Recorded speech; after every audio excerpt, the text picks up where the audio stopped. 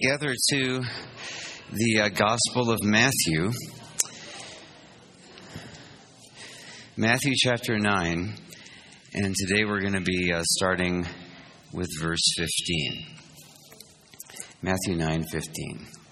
Then the disciples of John came to Jesus, saying, "Why do we and the Pharisees fast, but your disciples do not fast?"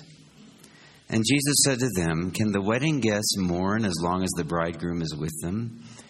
The days will come when the bridegroom is taken away from them, and then they will fast."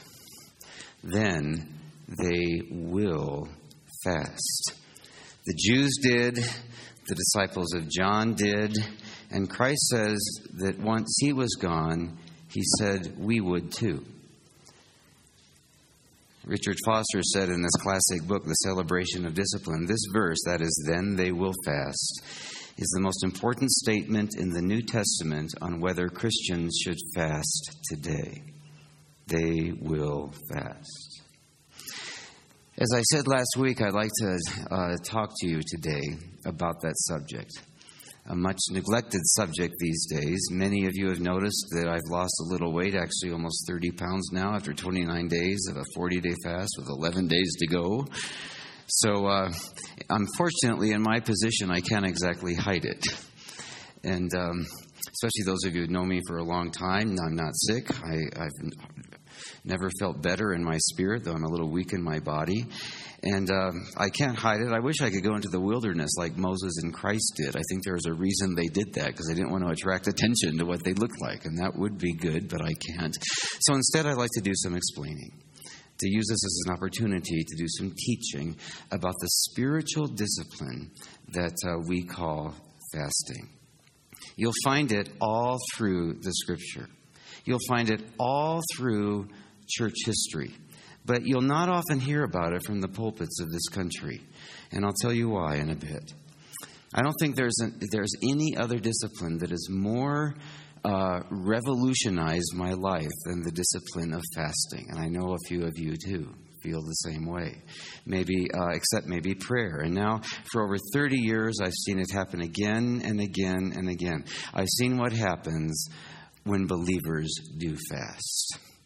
Today, I'd like to look at this biblical exhortation that we fast, and for a bit at the biblical explanation as to why we ought to. And I'd also like to share some from my own personal experience of what happens when we do.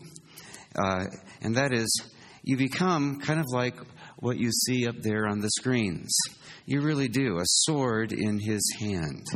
In the human dimension, you may, look like a skeleton, but in the divine dimension, you are a weapon of the Spirit.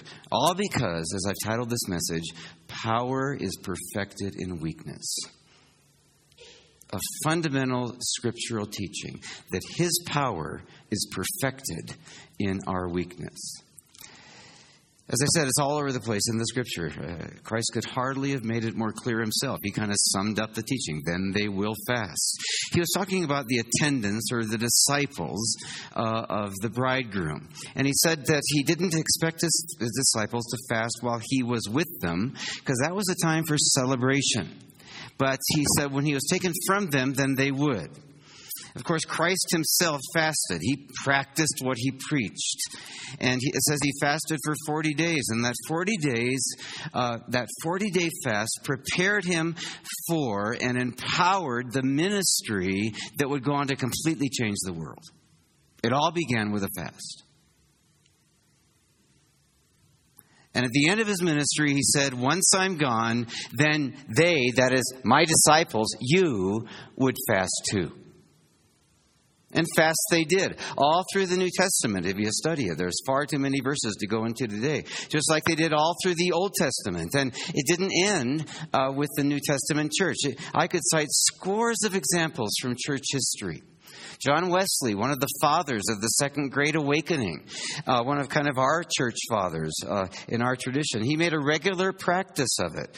One of the ways he brought that awakening on was through fasting and expecting it from his leaders and the disciples that were part of that movement.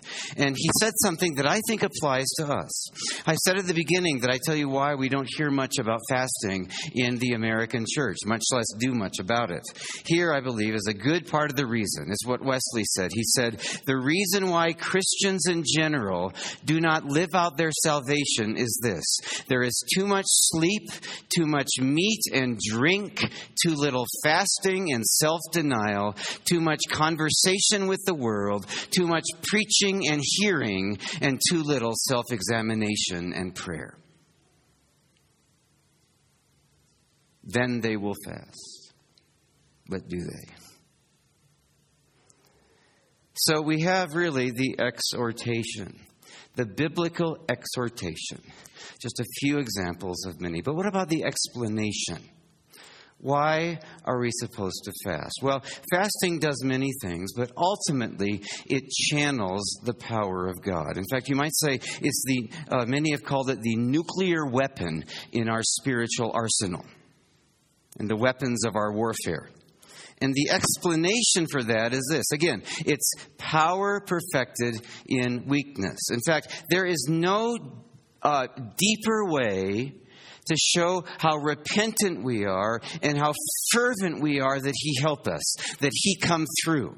It shows your utter dependence on God. When you align yourself on Him and total reliance on Him, so His power can come through your weakness, through your emptiness, until you're almost like a sword in His hand. That's the scriptural teaching. It's all over the place in the Bible. When Daniel saw that 70 years had passed, I'll just give one example. That the 70 years had passed when God promised that He'd bring His people back to Israel after the Babylonian captivity. You remember that? And that it was time for God to come through for His people like He promised He would. He started appealing to God that He make good on His promise, which is what He wants us to do too. And he immediately launched, when he saw that and he realized it, he said, then I turned my face to the Lord God, seeking Him by prayer and pleas for mercy with fasting and sackcloth and ashes. I prayed to the Lord my God in the most intense way possible. That's what he was saying.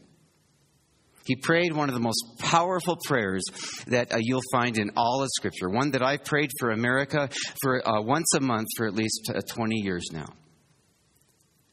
I prayed to the Lord my God and made confession saying, and what he goes on to pray gets to the heart and soul of what fasting is all about. The intensity, the spirit, the pleading, the passion. So I thought we'd learn about fasting together as we actually pray his prayer. As I read, why don't you close your eyes as you feel led, if that helps you pray better, and pray with me. This will get you into the very spirit of what it means to fast. Try staying focused and make this great prayer your own. This is what will save our country. O Lord, the great and awesome God, you always fulfill your promises of unfailing love to those who love you and keep your commands. But we have sinned and done wrong and acted wickedly and rebelled, turning aside from your commands. We have not listened to your servants, the prophets, who spoke in your name to our kings, our princes, and our fathers, and to all the people of the land. To you, O Lord, belongs righteousness, but to us open shame. As at this day, to the men of Judah, to the inhabitants of Jerusalem, and to all Israel, those who are near and those who are far away, in all the lands to which you have driven them, because of the treachery that they have committed against you. To us, O Lord, belongs open shame, to our kings, to our princes, and to our fathers, because we have sinned against you. To the Lord our God belong mercy and forgiveness, for we have rebelled against him and have not obeyed the voice of the Lord our God by walking in his laws, which he set before us by his servants, the prophets.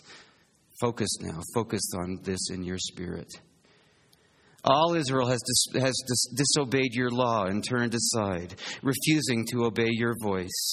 And the curse and oath that are written in the law of Moses, the servant of God, have been poured out upon us because we have sinned against him.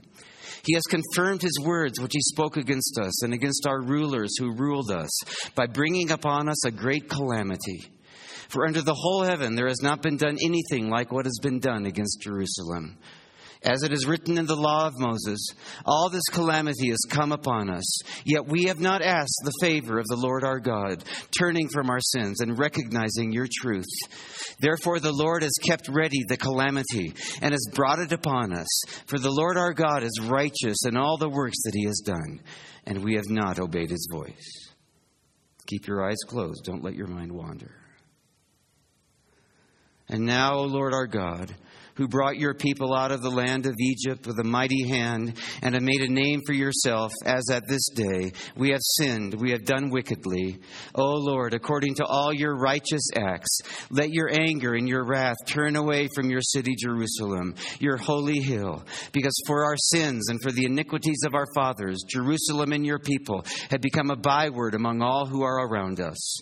Now, therefore, O Lord our God, listen to the prayer of your servant and to his pleas for mercy. And for your own sake, O Lord, make your face to shine upon your sanctuary, which is desolate. O my God, incline your ear and hear. Open your eyes and see our desolations and the city that is called by your name. For we do not present our pleas before you because of our righteousness, but because of your great mercy. O Lord, hear. O Lord, forgive. O Lord, pay attention and act. Delay not for your own sake. O my God, because your city and your people are called by your name.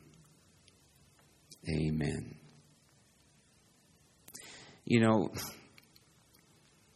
few of us, myself included, can pray that way for even a few minutes without the help of Scripture. That's what one thing Scripture is given for. But when you fast, it's like praying that kind of prayer with that kind of intensity with your body, soul, and spirit. It's the nuclear intensifier of prayer. It's like praying that kind of prayer with that kind of intensity, with the force of that kind of, sword, 24/7, however long you fast.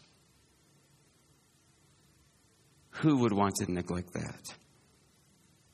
When there are such needs out there, all the way from maybe your grandchildren who are going off the deep end to a nation that's going off the deep end.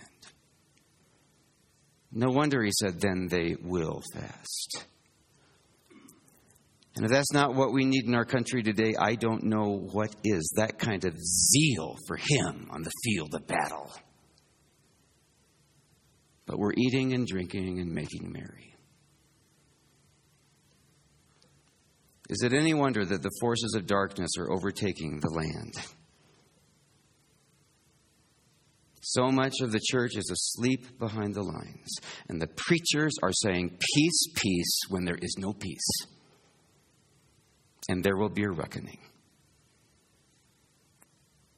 One of my seminary professors, John Woodbridge, put it this way: we may sincerely profess orthodox doctrine, yet find that our primary interests revolve around ourselves.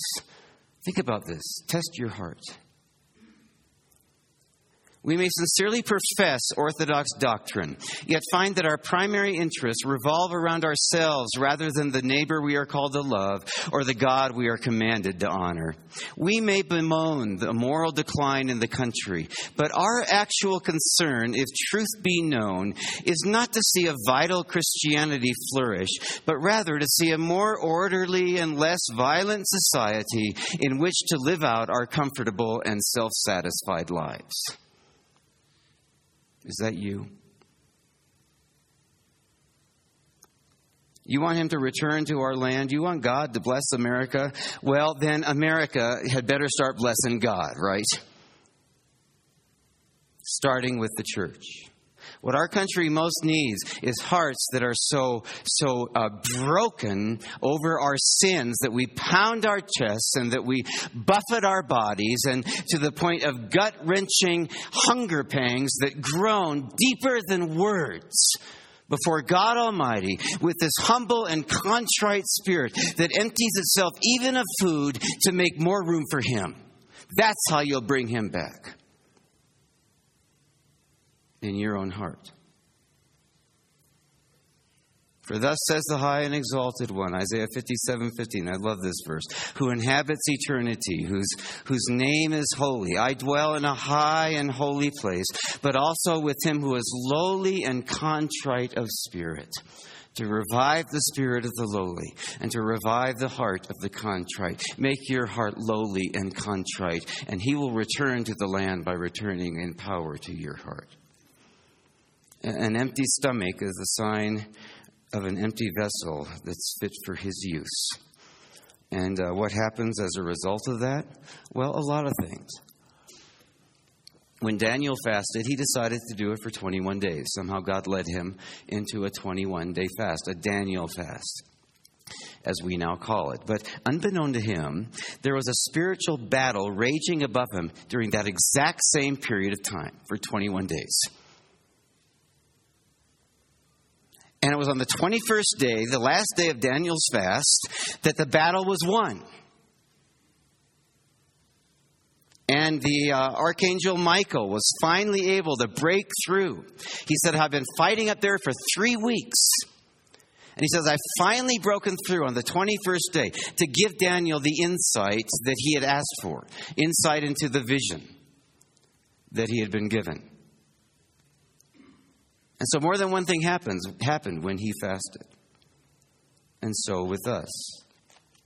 There's no deeper way to show how repentant we are and how fervent we are that He help us. Praying and fasting is how you show your utter dependence, your total, repentance. Not just them, but me, O Lord, standing in the need of prayer. Your complete brokenness, not only for your own sins, but for the sins of the country. So power can be perfected in weakness, in your reliance through your emptiness. It has nothing to do with us. We get out of the way, right? Nothing to do with me. I'm decreasing so He can increase. That's the story of what He wants us to be as Christians. It's no wonder He said, then they will fast. There's so much more. But that's a good part anyway of the Bible's explanation as to why we ought to do it. The explanation behind what we see in the Bible's exhortation that we do it. Now, as I said, I'd also like to share some from my own life, not just from the Scripture, but how this is actually true, how it bears out when you put it into practice. One of my first times doing it was back in 1982 when I was in graduate school. Julie knows well about this one. I happened to be interested in someone at the time who happened to be interested in someone else, not me. A guy who was definitely not right for her. Not that I was biased or anything. You know how that goes. I just knew it. I just knew he wasn't right for her. And so when she went back to New York to visit him for 3 days, I went on a 3-day fast to cover that time while she was gone and prayed that they'd break it off. Not for my sake, of course, but for her sake. It would be in her best interest not to marry this guy. Well, it was my first longer fast, and I'm telling you, it was hell on earth. And I find so many people try it out, say that it can't be for me, it was so horrible, and they never do it again. Well, that's the way it always starts. You train your body over time. You buffet your body. It becomes your slave. It really does. And so, but man, I was counting the minutes. I got so weak and so tired. Got this splitting headache. All I could think about, was food. In fact, at the seminary, whenever you came and go, you had to drive by this Wendy's. And when you fast, you smell things more intensely, unfortunately. And so going back and forth, I kept smelling these Wendy doubles, and thinking about Frosties and stuff. And so when it was over, the very, minute the third day was done, a friend and I went to Wendy's and I downed a double and a medium fries and a Frosty. Probably took about, 10 minutes. And before I knew it, I was doubled over in pain. I was on my dorm bed in a fetal position for like 2 hours. I thought I was going to die. It was like labor pains. And you see, there are some, I didn't know it then, but there are some procedures you need to follow if you do this, like eating just a little bit at a time. In fact, in a lot of ways, the greatest discipline is not the fasting, but the breaking of the fast. That you do it slowly in a way that's healthy. And because your stomach does shrink, which I did know. I guess I did know that, but I just couldn't resist the temptation. By the way, when you fast for an extended period of time, especially for 10 days or more, it's really important to see a doctor who understands, as I did yesterday, and I probably will again, just to make sure everything's all right. And some people with certain physical conditions should abstain from fasting altogether, like those with diabetes, for instance, or peptic ulcer disease, or pregnancy, or with eating disorders. And I'll tell you a little bit more about some more information at the very end. But back to the story. When she got back from New York, this girl who I was so selflessly fasting for, right, when she got back 3 days later, almost miraculously, she just announced they'd broken it off. I thought, fasting works. Praise God, my prayers are answered. But then I made the mistake of telling her so. How I knew all along it wasn't right, how I've been fasting, that they'd get a clue. And I'm telling you, did that hit the fan with her? And 2 weeks later, they were back together again. And then they got married. So that was my first experience. But let me be quick to add, as it turned out, they will tell you that breakup was just what they needed in their relationship. For God to do certain things. And that the whole experience was just what I needed in so many ways. And at the same time, get this. Remember how I said how when you fast, other things are going on that are being impacted that you know nothing about as you just make yourself available? At the same time that I was praying and fasting for this one who I thought would be my future wife, the one who was my future wife was in the throes of a decision that landed her at Trinity College, right across the street from Trinity Seminary where I was. Julie was making the decision that would make it possible for us to meet and marry. At the same time, I was fasting. Never met her in my life. Because like Paul says, we don't know how to pray as we ought. Sometimes we pray the total opposite of God's will, but He takes that when we pray and fast for one thing, and He takes that faith, He takes that resolve, He takes that fervency and intensity, and channels it in a way that does fulfill His will.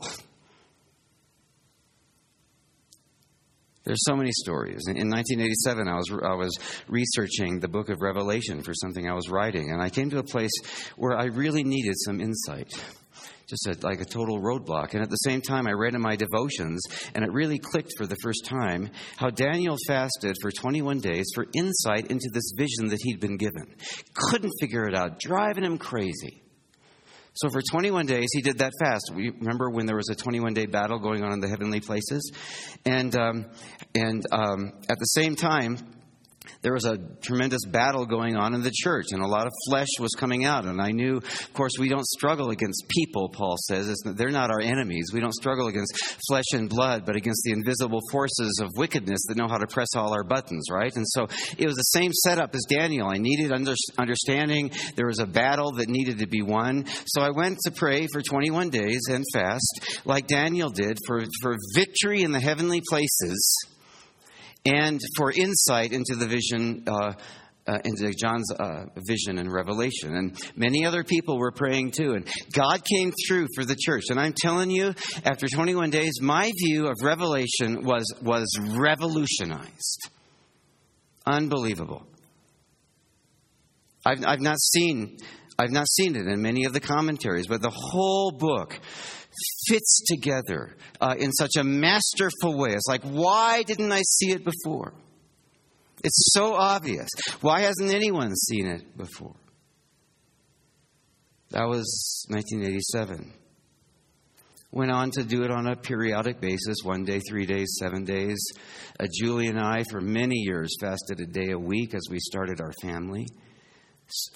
To establish it on a firm foundation for all three of our kids. At our church in Estes Park,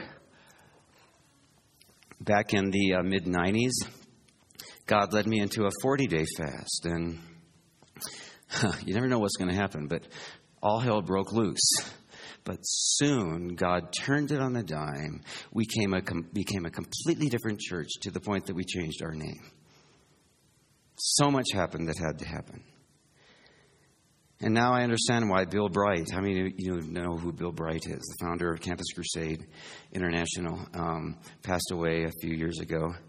Now I know why Bill Bright prayed that God would raise up 2 million Christians in North America to fast 40 days.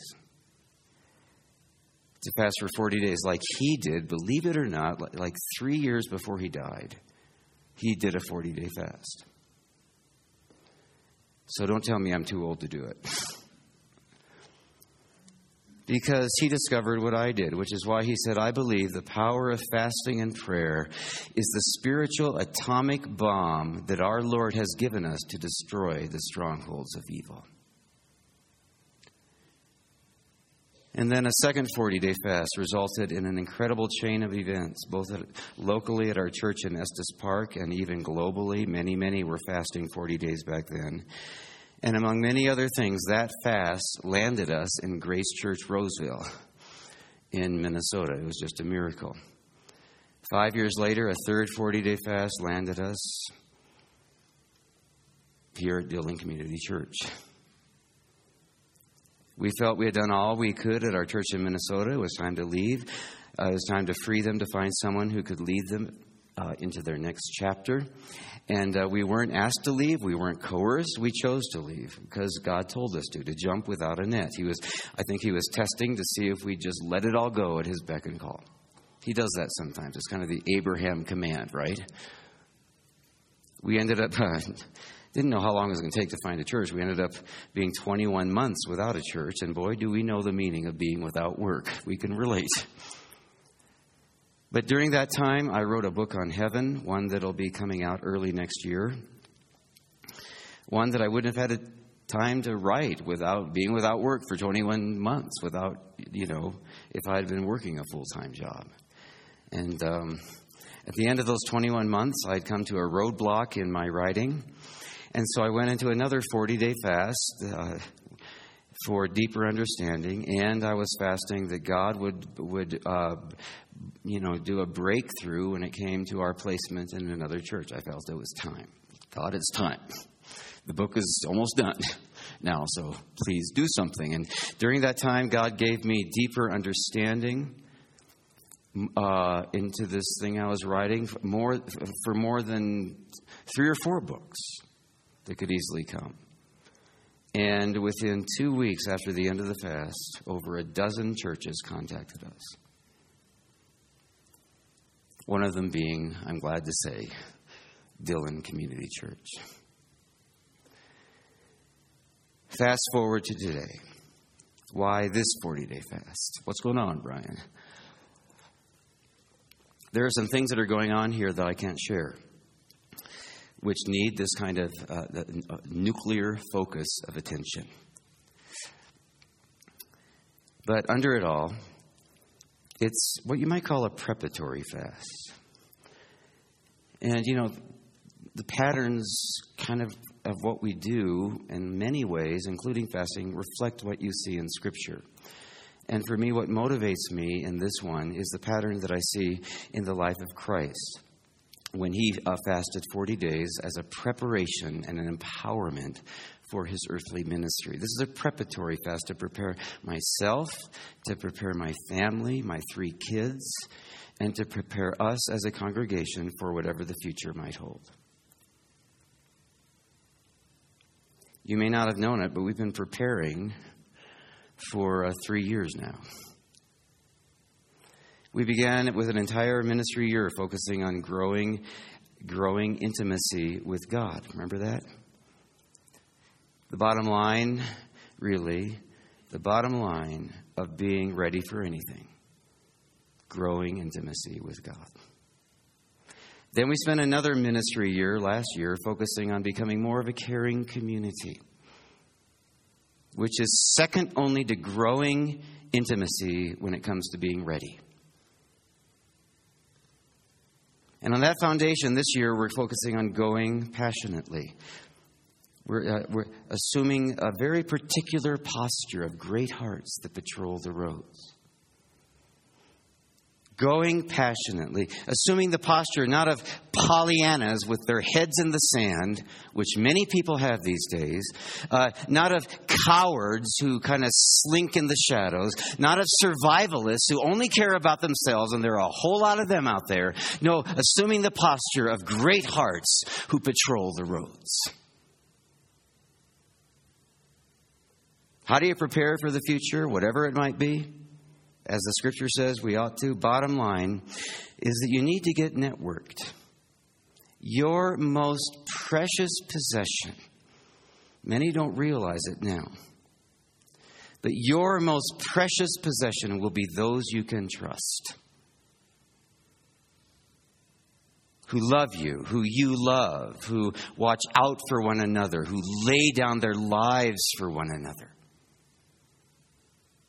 Just like in the New Testament church, where there was not a needy person among them, it says, because they came together to support one another. It's a wonderful thing.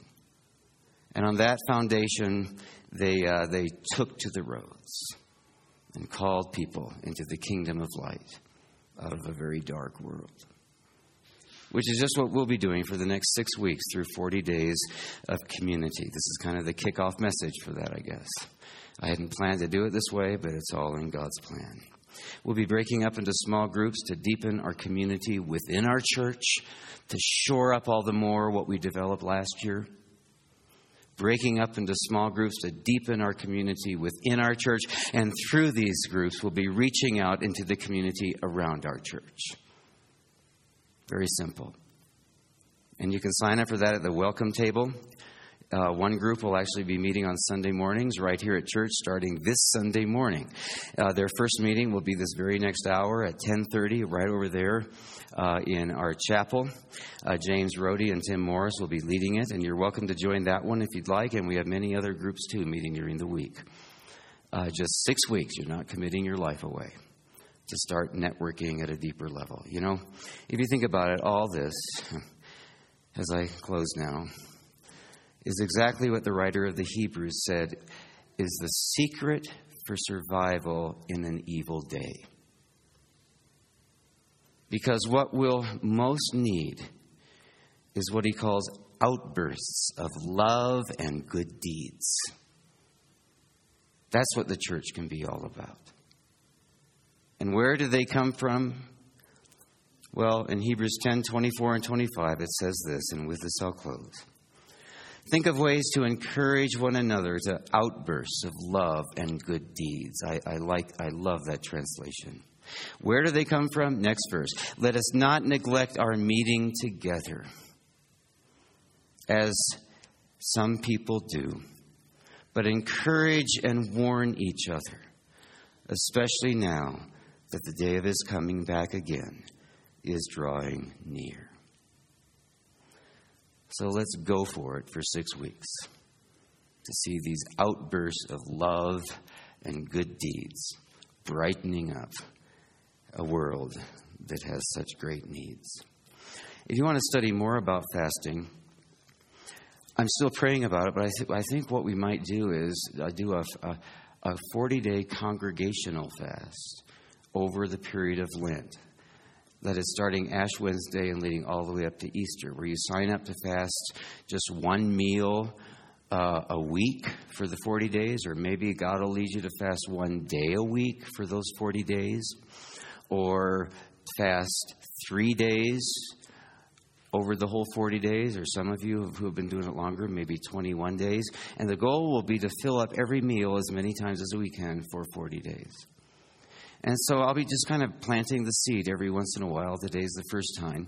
And if you want to get ready for that, to do it all together, and maybe even to start practicing this discipline on your own, there are 2 books that I most recommend. One is God's Chosen Fast, a spiritual and practical guide to fasting by Arthur Wallace. This is the classic that got me going back when I was at L'Abri in Switzerland a year after I finished high school in 1973.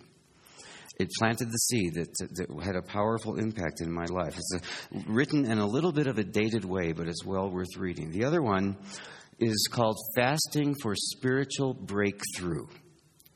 And it's become a classic, a guide to 9 biblical fasts. It takes the patterns of fasts in the Scripture and guides you through them by an elder evangelical statesman named Elmer Towns, forwarded by Dr. Bill Bright. Fasting for Spiritual Breakthrough. So the key is to start with information, with biblical understanding, to give you the faith that you need in order to see whether this is what God wants you to do. Really, it's all wrapped up in a lot of ways what we've been talking about today in our vision. Going passionately out of our growing intimacy with God, a caring community for the county and the world, sharing Christ in word and deed. It's all to intensify that. And if that's what you're doing with us, and we're going shoulder to shoulder and face to face to make that happen like never before, if you're really working for that, if you're together with us, whatever goes on out there, you can go into the world in peace. You really can. Why don't you all stand? Have courage. Hold on to what is good. Honor all men.